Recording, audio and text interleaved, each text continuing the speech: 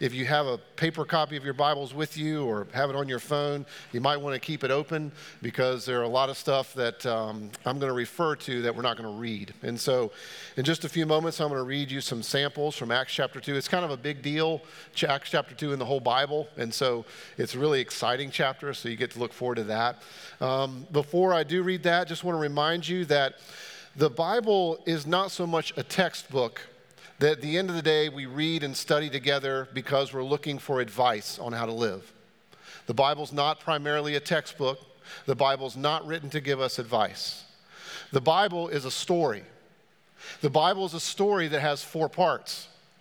And those 4 parts are creation and rebellion and redemption and restoration. And those 4 parts is the reality by which we see everything. It's the story of reality.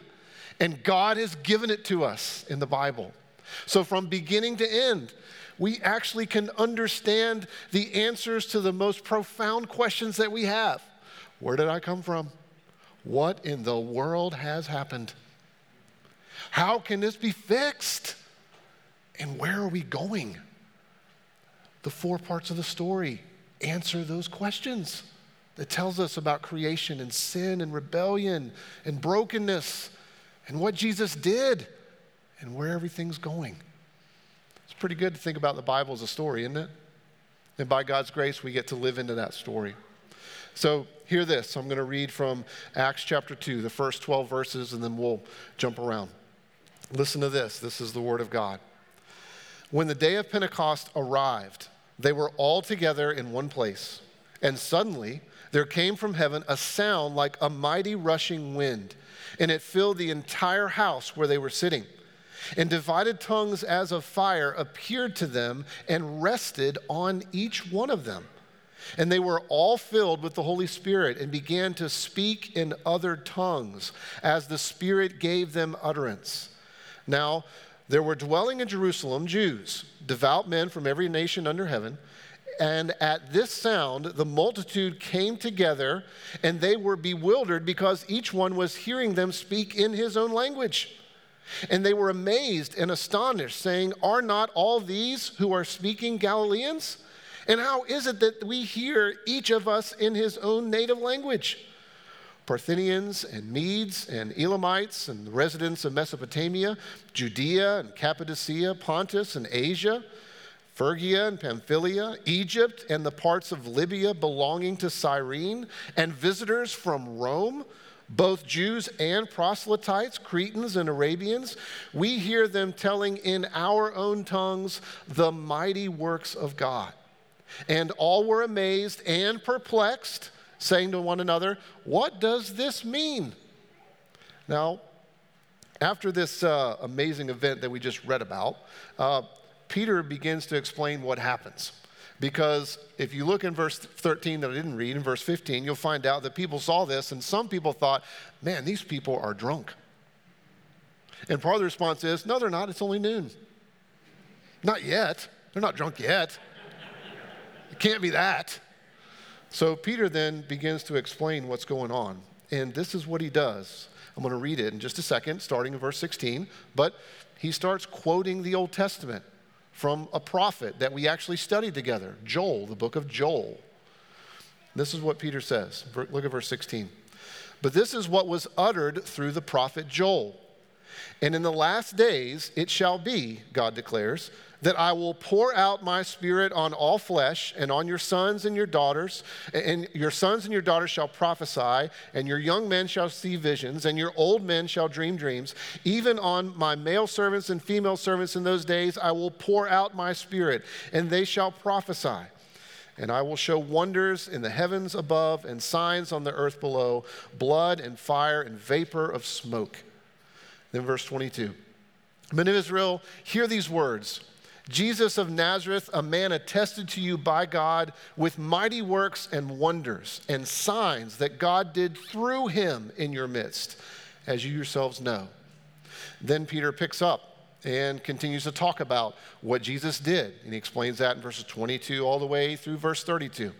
And then he concludes with this as a summary of Jesus. Listen to verse 32 and through 36. This Jesus God raised up, and of that we are all witnesses. Being therefore exalted at the right hand of God, and having received from the Father the promise of the Holy Spirit, he has poured out this, that you yourselves are seeing and hearing.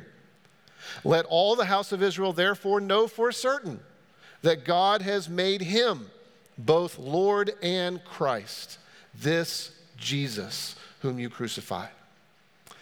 Now, skip down to verse 37. We pick up the rest of the story. Verse 37 reads this. Now, when they had heard this, they were cut to the heart and said to Peter and the rest of the apostles, brothers, what shall we do? And Peter said to them, repent and be baptized, every one of you, in the name of Jesus Christ, for the forgiveness of your sins, and you will receive the gift of the Holy Spirit. For the promise is for you and for your children and for all who are afar off, everyone whom the Lord our God calls to himself. Then in verse 42, and they devoted themselves to the apostles' teaching, the fellowship, to the breaking of bread, and the prayers. And all came upon every soul, and many wonders and signs were being done through the apostles. And all who believed were together and had all things in common. And they were selling their possessions and belongings and distributing the proceeds to all as any had need. And day by day, attending the temple together and breaking bread in their homes, they received their food with glad and generous hearts, praising God and having favor with all the people. And the Lord added to their number day by day those who were being saved. How about that? It's kind of encouraging, isn't it? Now, obviously, we can't talk about everything in this chapter, so we're going to try to get at the highlights of what we see and what we read here. But before we jump into that, let's ask God to help us. Would you pray with me? Oh, Lord, this is your word, and we sit here because we need your word to come into our lives. It's amazing to read this story, Lord. It really is amazing to see how you act on the world. That you, Jesus, came here. That you literally came to this world in time and space in history and walked and talked and learned how to eat and communicated with people and healed and ultimately even went to the cross. And it was for a purpose. It was for the purpose of loving your church. It's for the purpose of redeeming, saving, changing people like us. Holy Spirit, we ask that you would help us to understand these words today, that you would help us to understand this chapter, and that you too would continue to change us and make us more like our Savior. Draw us close to him. Help us to see him and all that he has done. Work the power of the cross and the empty tomb into our lives. We pray that all for your glory, Father, Son, and Holy Spirit. Amen. Have you ever wondered how we got here? As a Christ Presbyterian Church, have you ever wondered, how in the world did we get here?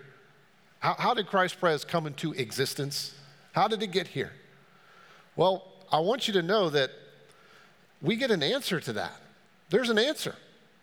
Of course, we can go all the way back to creation and remind ourselves that God has always had a people and he's always been building his church. But Acts 2 is a punctuation mark in God's plan, in which this story that we just read together and are starting to understand together is our story. You want to know how we got here? It's because of what God has been doing in the world. It's what he did in Acts chapter 2. This is our story, and we gather here today as the spiritual descendants of what happened here in Acts 2. It's pretty amazing. We are that connected to this story and these people. How we got here? God. We believe in a supernatural being who acts and who changes and works. It's what we just read about. So here's the point. It's the same one as last week. The point is, the story continues and it grows in clarity. The story continues. This book of Acts in the New Testament is not a different story. It's not a new story. We don't start over. Acts in the New Testament is the continuation of the story. It's just that as we continue, the story gets clearer and clearer. So this morning, we're going to try to answer 3 questions as we look at Acts 2. Thinking about the story continuing, thinking about things becoming more clear. We're going to look at these 3 questions.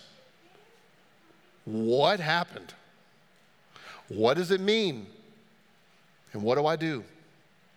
What happened? What does it mean? And what do I do? So let's start with the first question. What happened? And because we can't cover everything, those of you that like to go back and read and study and think about what's said, let me give you a quick framework of the whole chapter.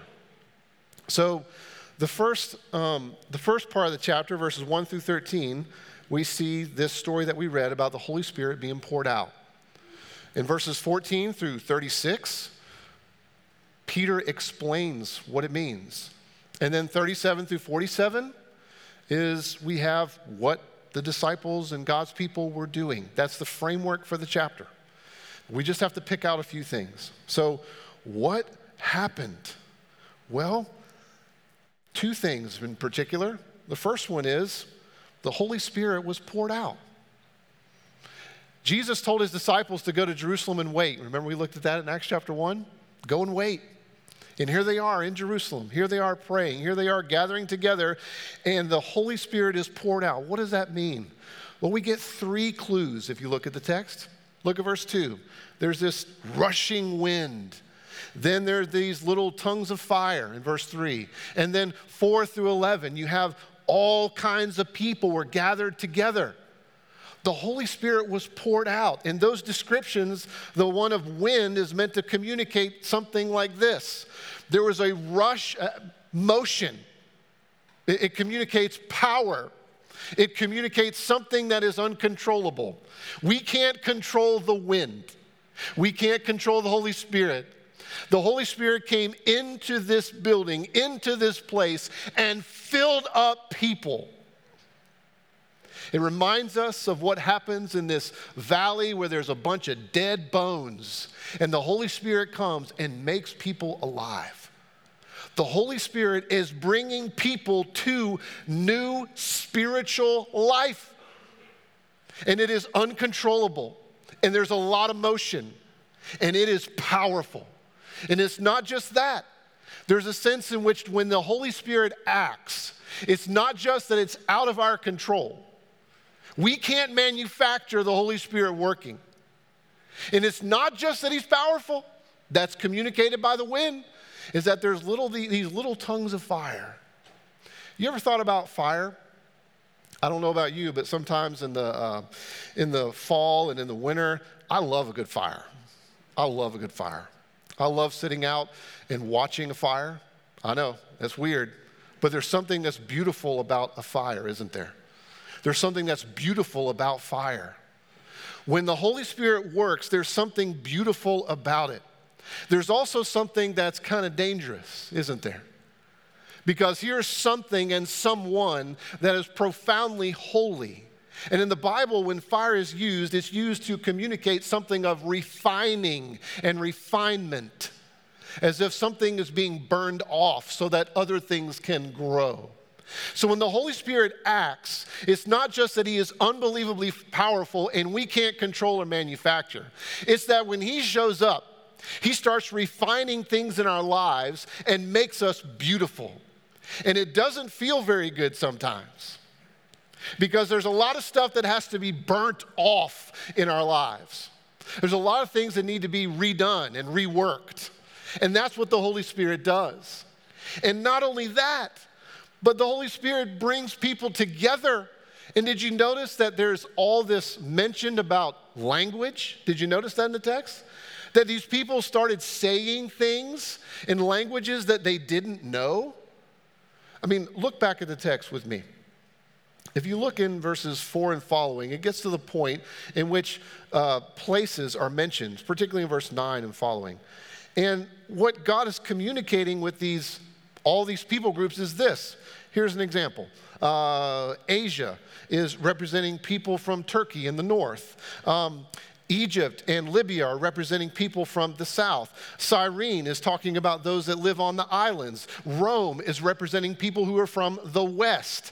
Cretans is representing people who are also from the islands. And the Arabians, those who are from the desert. And what is happening is all these people are coming together, multi-ethnic, multicultural, and they're all there, and the Spirit rushes in and changes all these people's lives, and he does that by enabling them to speak in languages that they hadn't previously learned.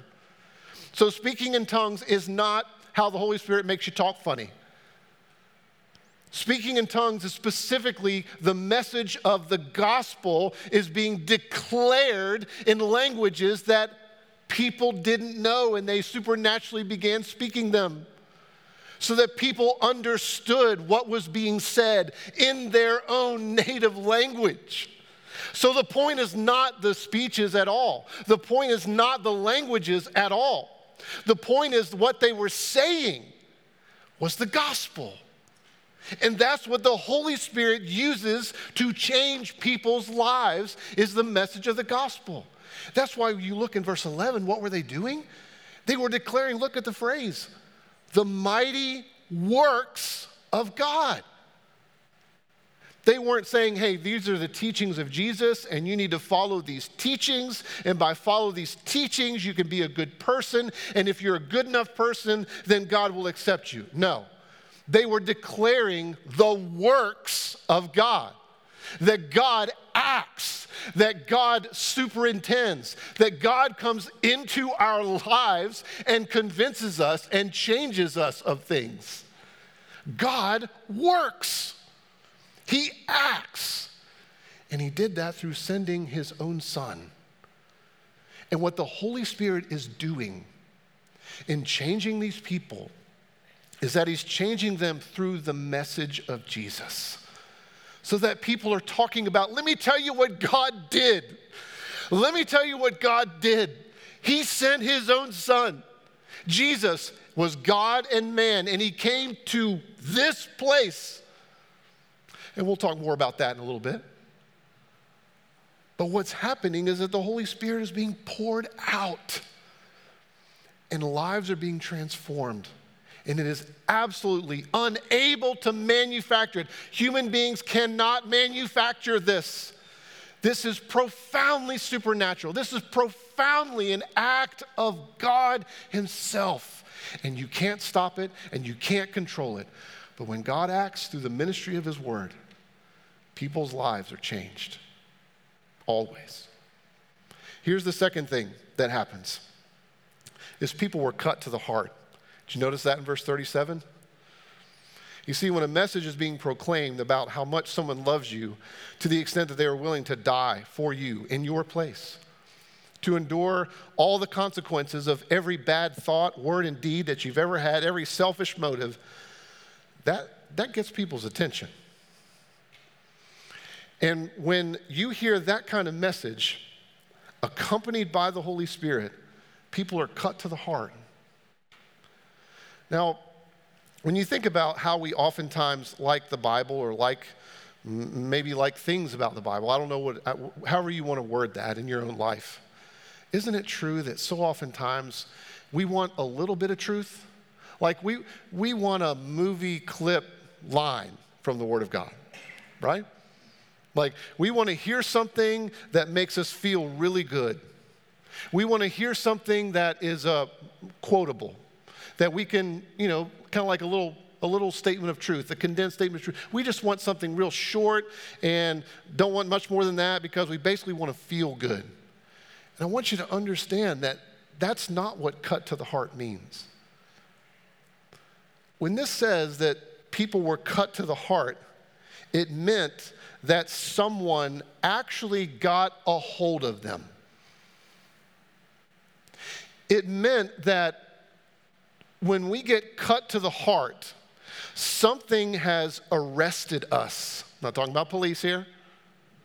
I'm talking about a power and a force that is outside of us that gets a hold of us on the inside and helps us begin to see ourselves for who we really are. And it is a power that we can't overcome.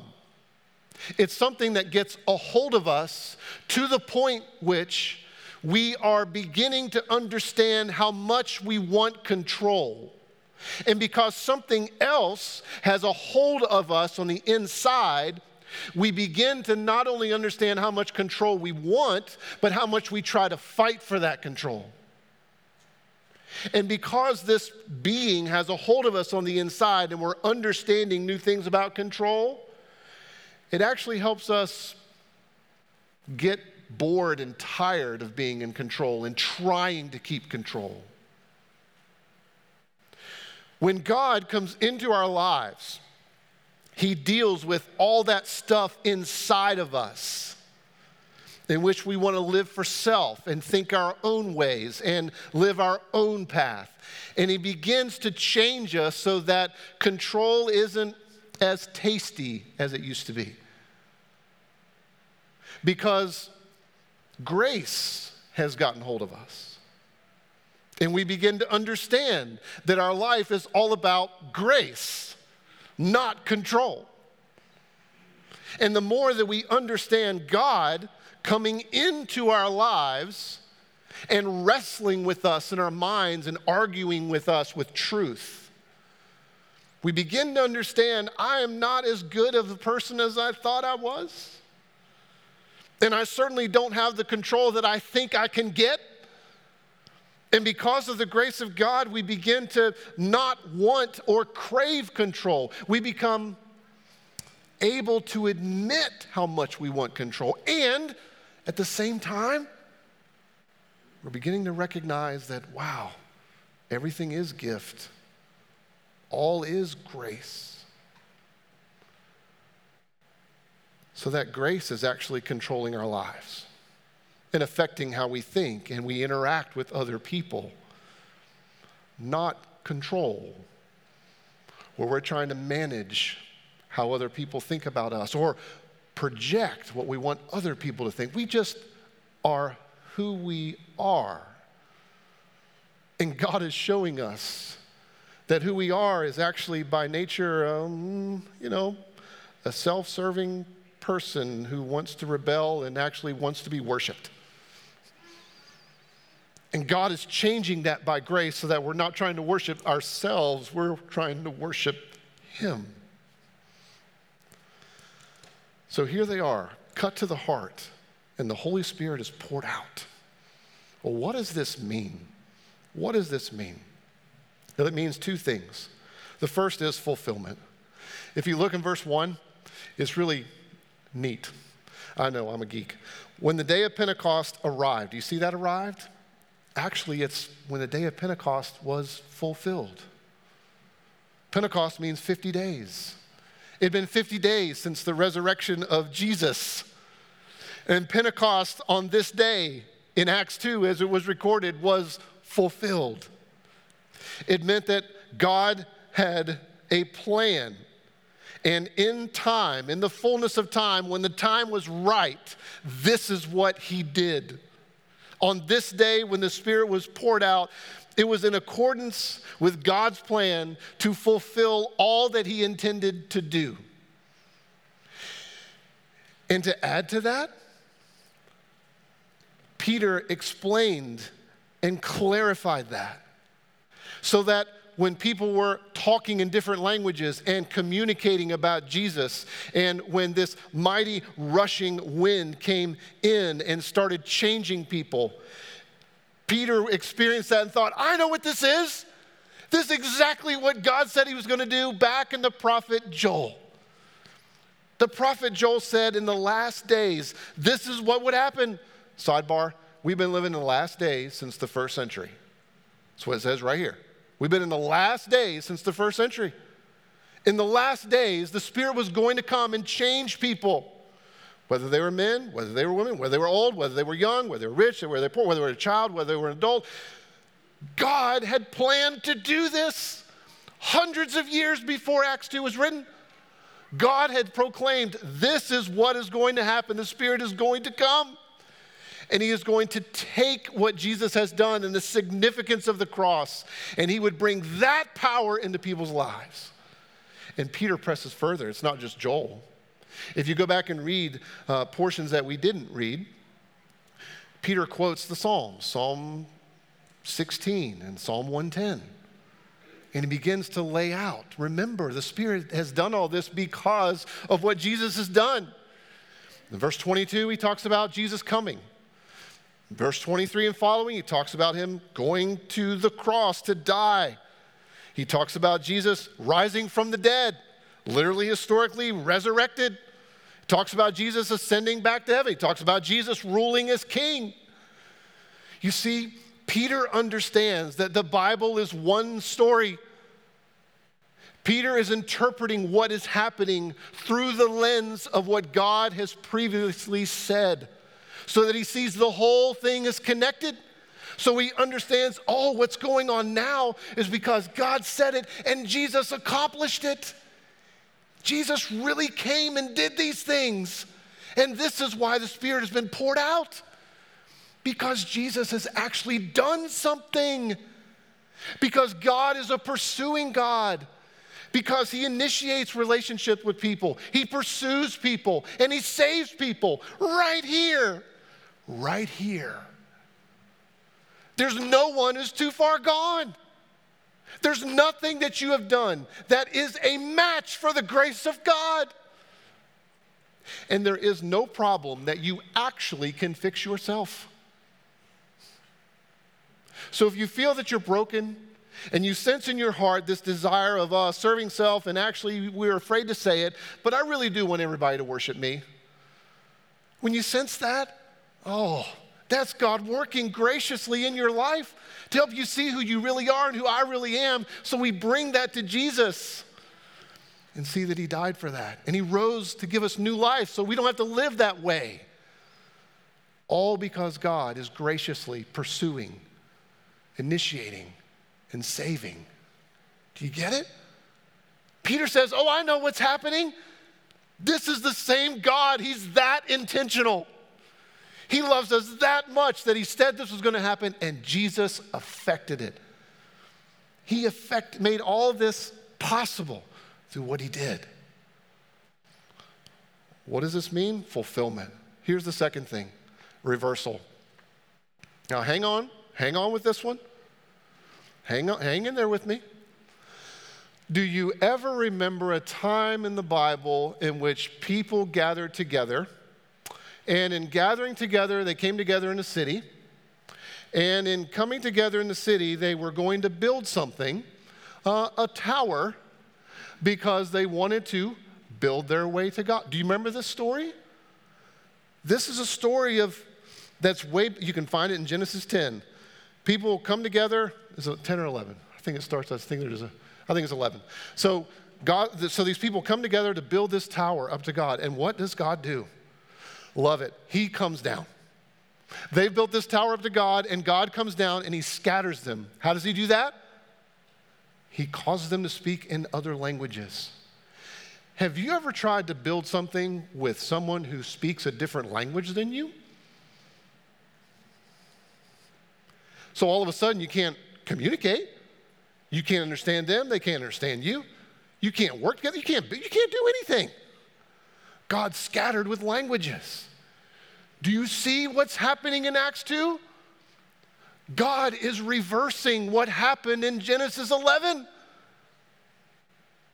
In Genesis 11, the people were proclaiming a message of self-fulfillment, self-actualization. This is how we can build ourselves up to God. We don't need God. This is how we can live serving ourselves. And God says that message only tears people apart. But here in Pentecost, God is using different languages to reach the nations because they're proclaiming the message of Jesus. Not a self message, not a man-centered message, but a Jesus-centered message. The gospel, good news. And God is reversing Babel. He's going to the nations that were once scattered. Not anymore.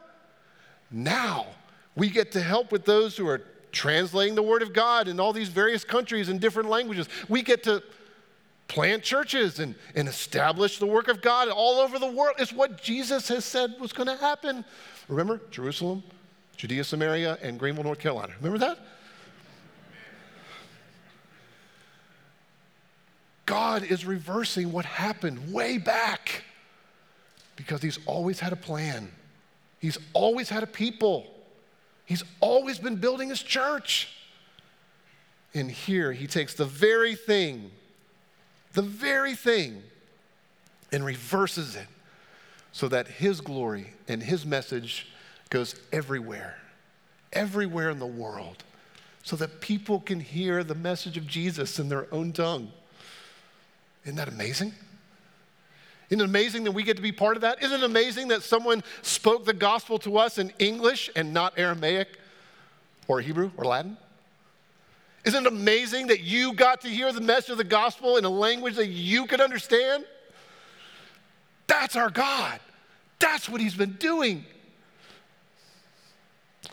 Well, that leads us to what do we do? Well, when the people were cut to the heart, meaning they were ripped wide open. They were inside out. They knew that, they were completely exposed. What do we do? What do we do? We're cut to the heart. And Peter says, well, you need to repent. By the way, this is something that we should grow in. Repentance is not a bad thing. If you've been in a Christian environment in which you were taught that repentance is a bad thing because it means you did something bad, I'm sorry. We're all bad. We do bad stuff all the time.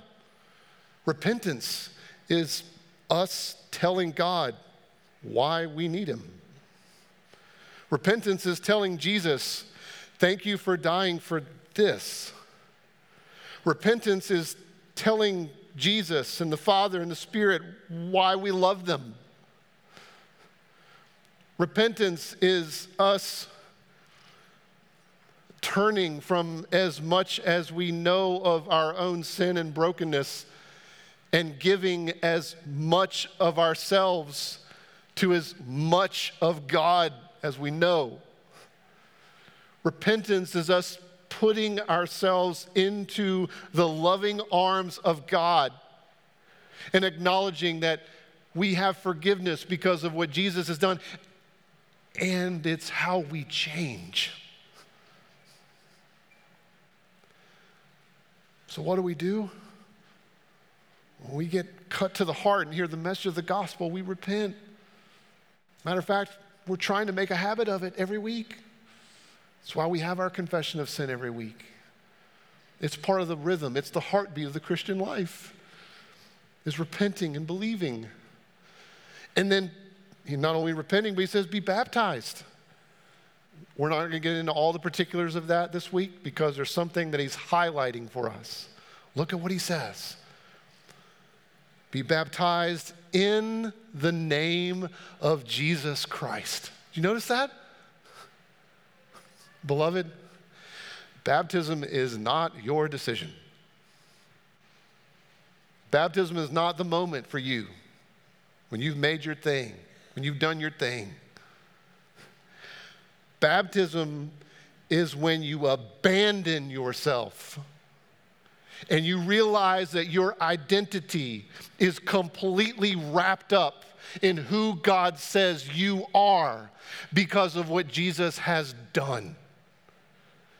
Baptism is what you get to think about and look back and remember, oh yeah, I'm not my own. Baptism is when you get united into Jesus and all that he is yours by grace. It's what you get to think about in those moments when things are not going great in your life. You get to think back to your baptism and say, oh, I have a new name. I have a new identity. I belong to Jesus. And all that he has done was on my behalf and for me. And it is all by grace. Baptism is when we take on a whole new identity. Baptism is when we get to celebrate all that God does and says through Jesus. So I guess I should ask you, is there any one of you that hasn't been baptized? Because if you haven't been baptized, you need to be baptized. And if you have been baptized, maybe you can get in your mind, maybe this can become part of your life, especially when we baptize, but even when we don't, we're not baptizing this week. But maybe it's a time when you watch people get baptized in which you can improve upon your own baptism. A time in which you can remember, oh, yes, this is God pursuing me. This is God initiating relationship with me. Oh, this is a picture that God saves. Oh, this is where I get to remember that I love God because he first loved me. This is a moment in which I get to improve upon the reality that God has put me in. That he is the one that's changed me and pursued me, and that he is the one that is changing, that he is the one that pursued me and graciously brought me to the awareness of who I am and my need. So whether you've been baptized, if you have been baptized, think about your baptism often. It's what God has given you as a resource to focus on him, not yourself. Remember, the abandoning of self and living into what he says because of Jesus. And if you've never been baptized before, if you've made profession of faith, would love to talk with you more about baptism and what that means, so that you can receive the name and live into that new thing, living into the gospel. Well, then look at verse 42 and following. What do? Well, we repent. That becomes part of our rhythm of life. We think about baptism and reflect on our own baptisms and grow. And then look at 42. What are we going to do? Well, there's a little list there in verse 42. Did you notice it? What were they doing? Paying attention to the apostles' doctrine, the fellowship, breaking of bread, and prayers. It's not hard to understand that, is it? What do? Well, we make sure that we line up with the apostles' doctrine. Doctrine's important.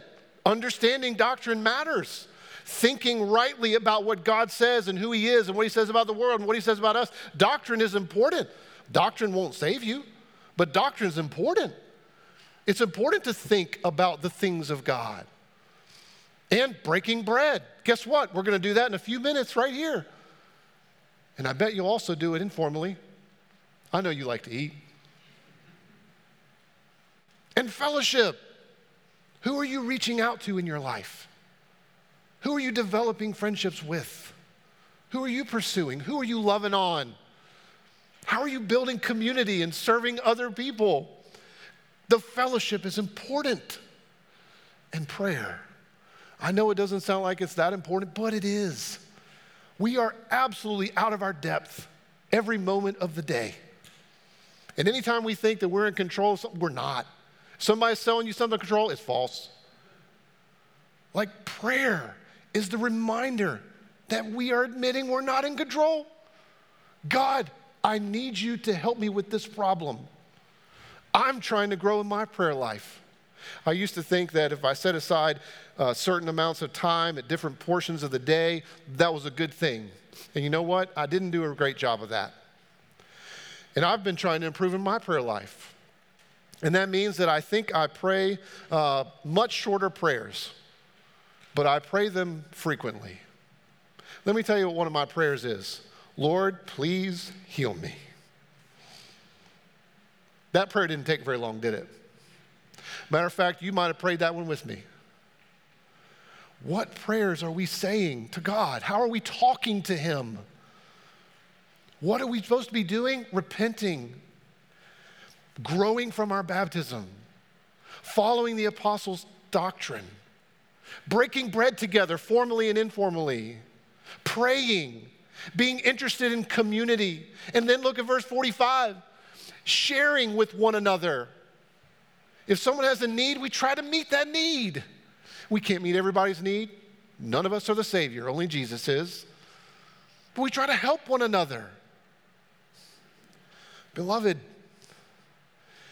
this is what the church is.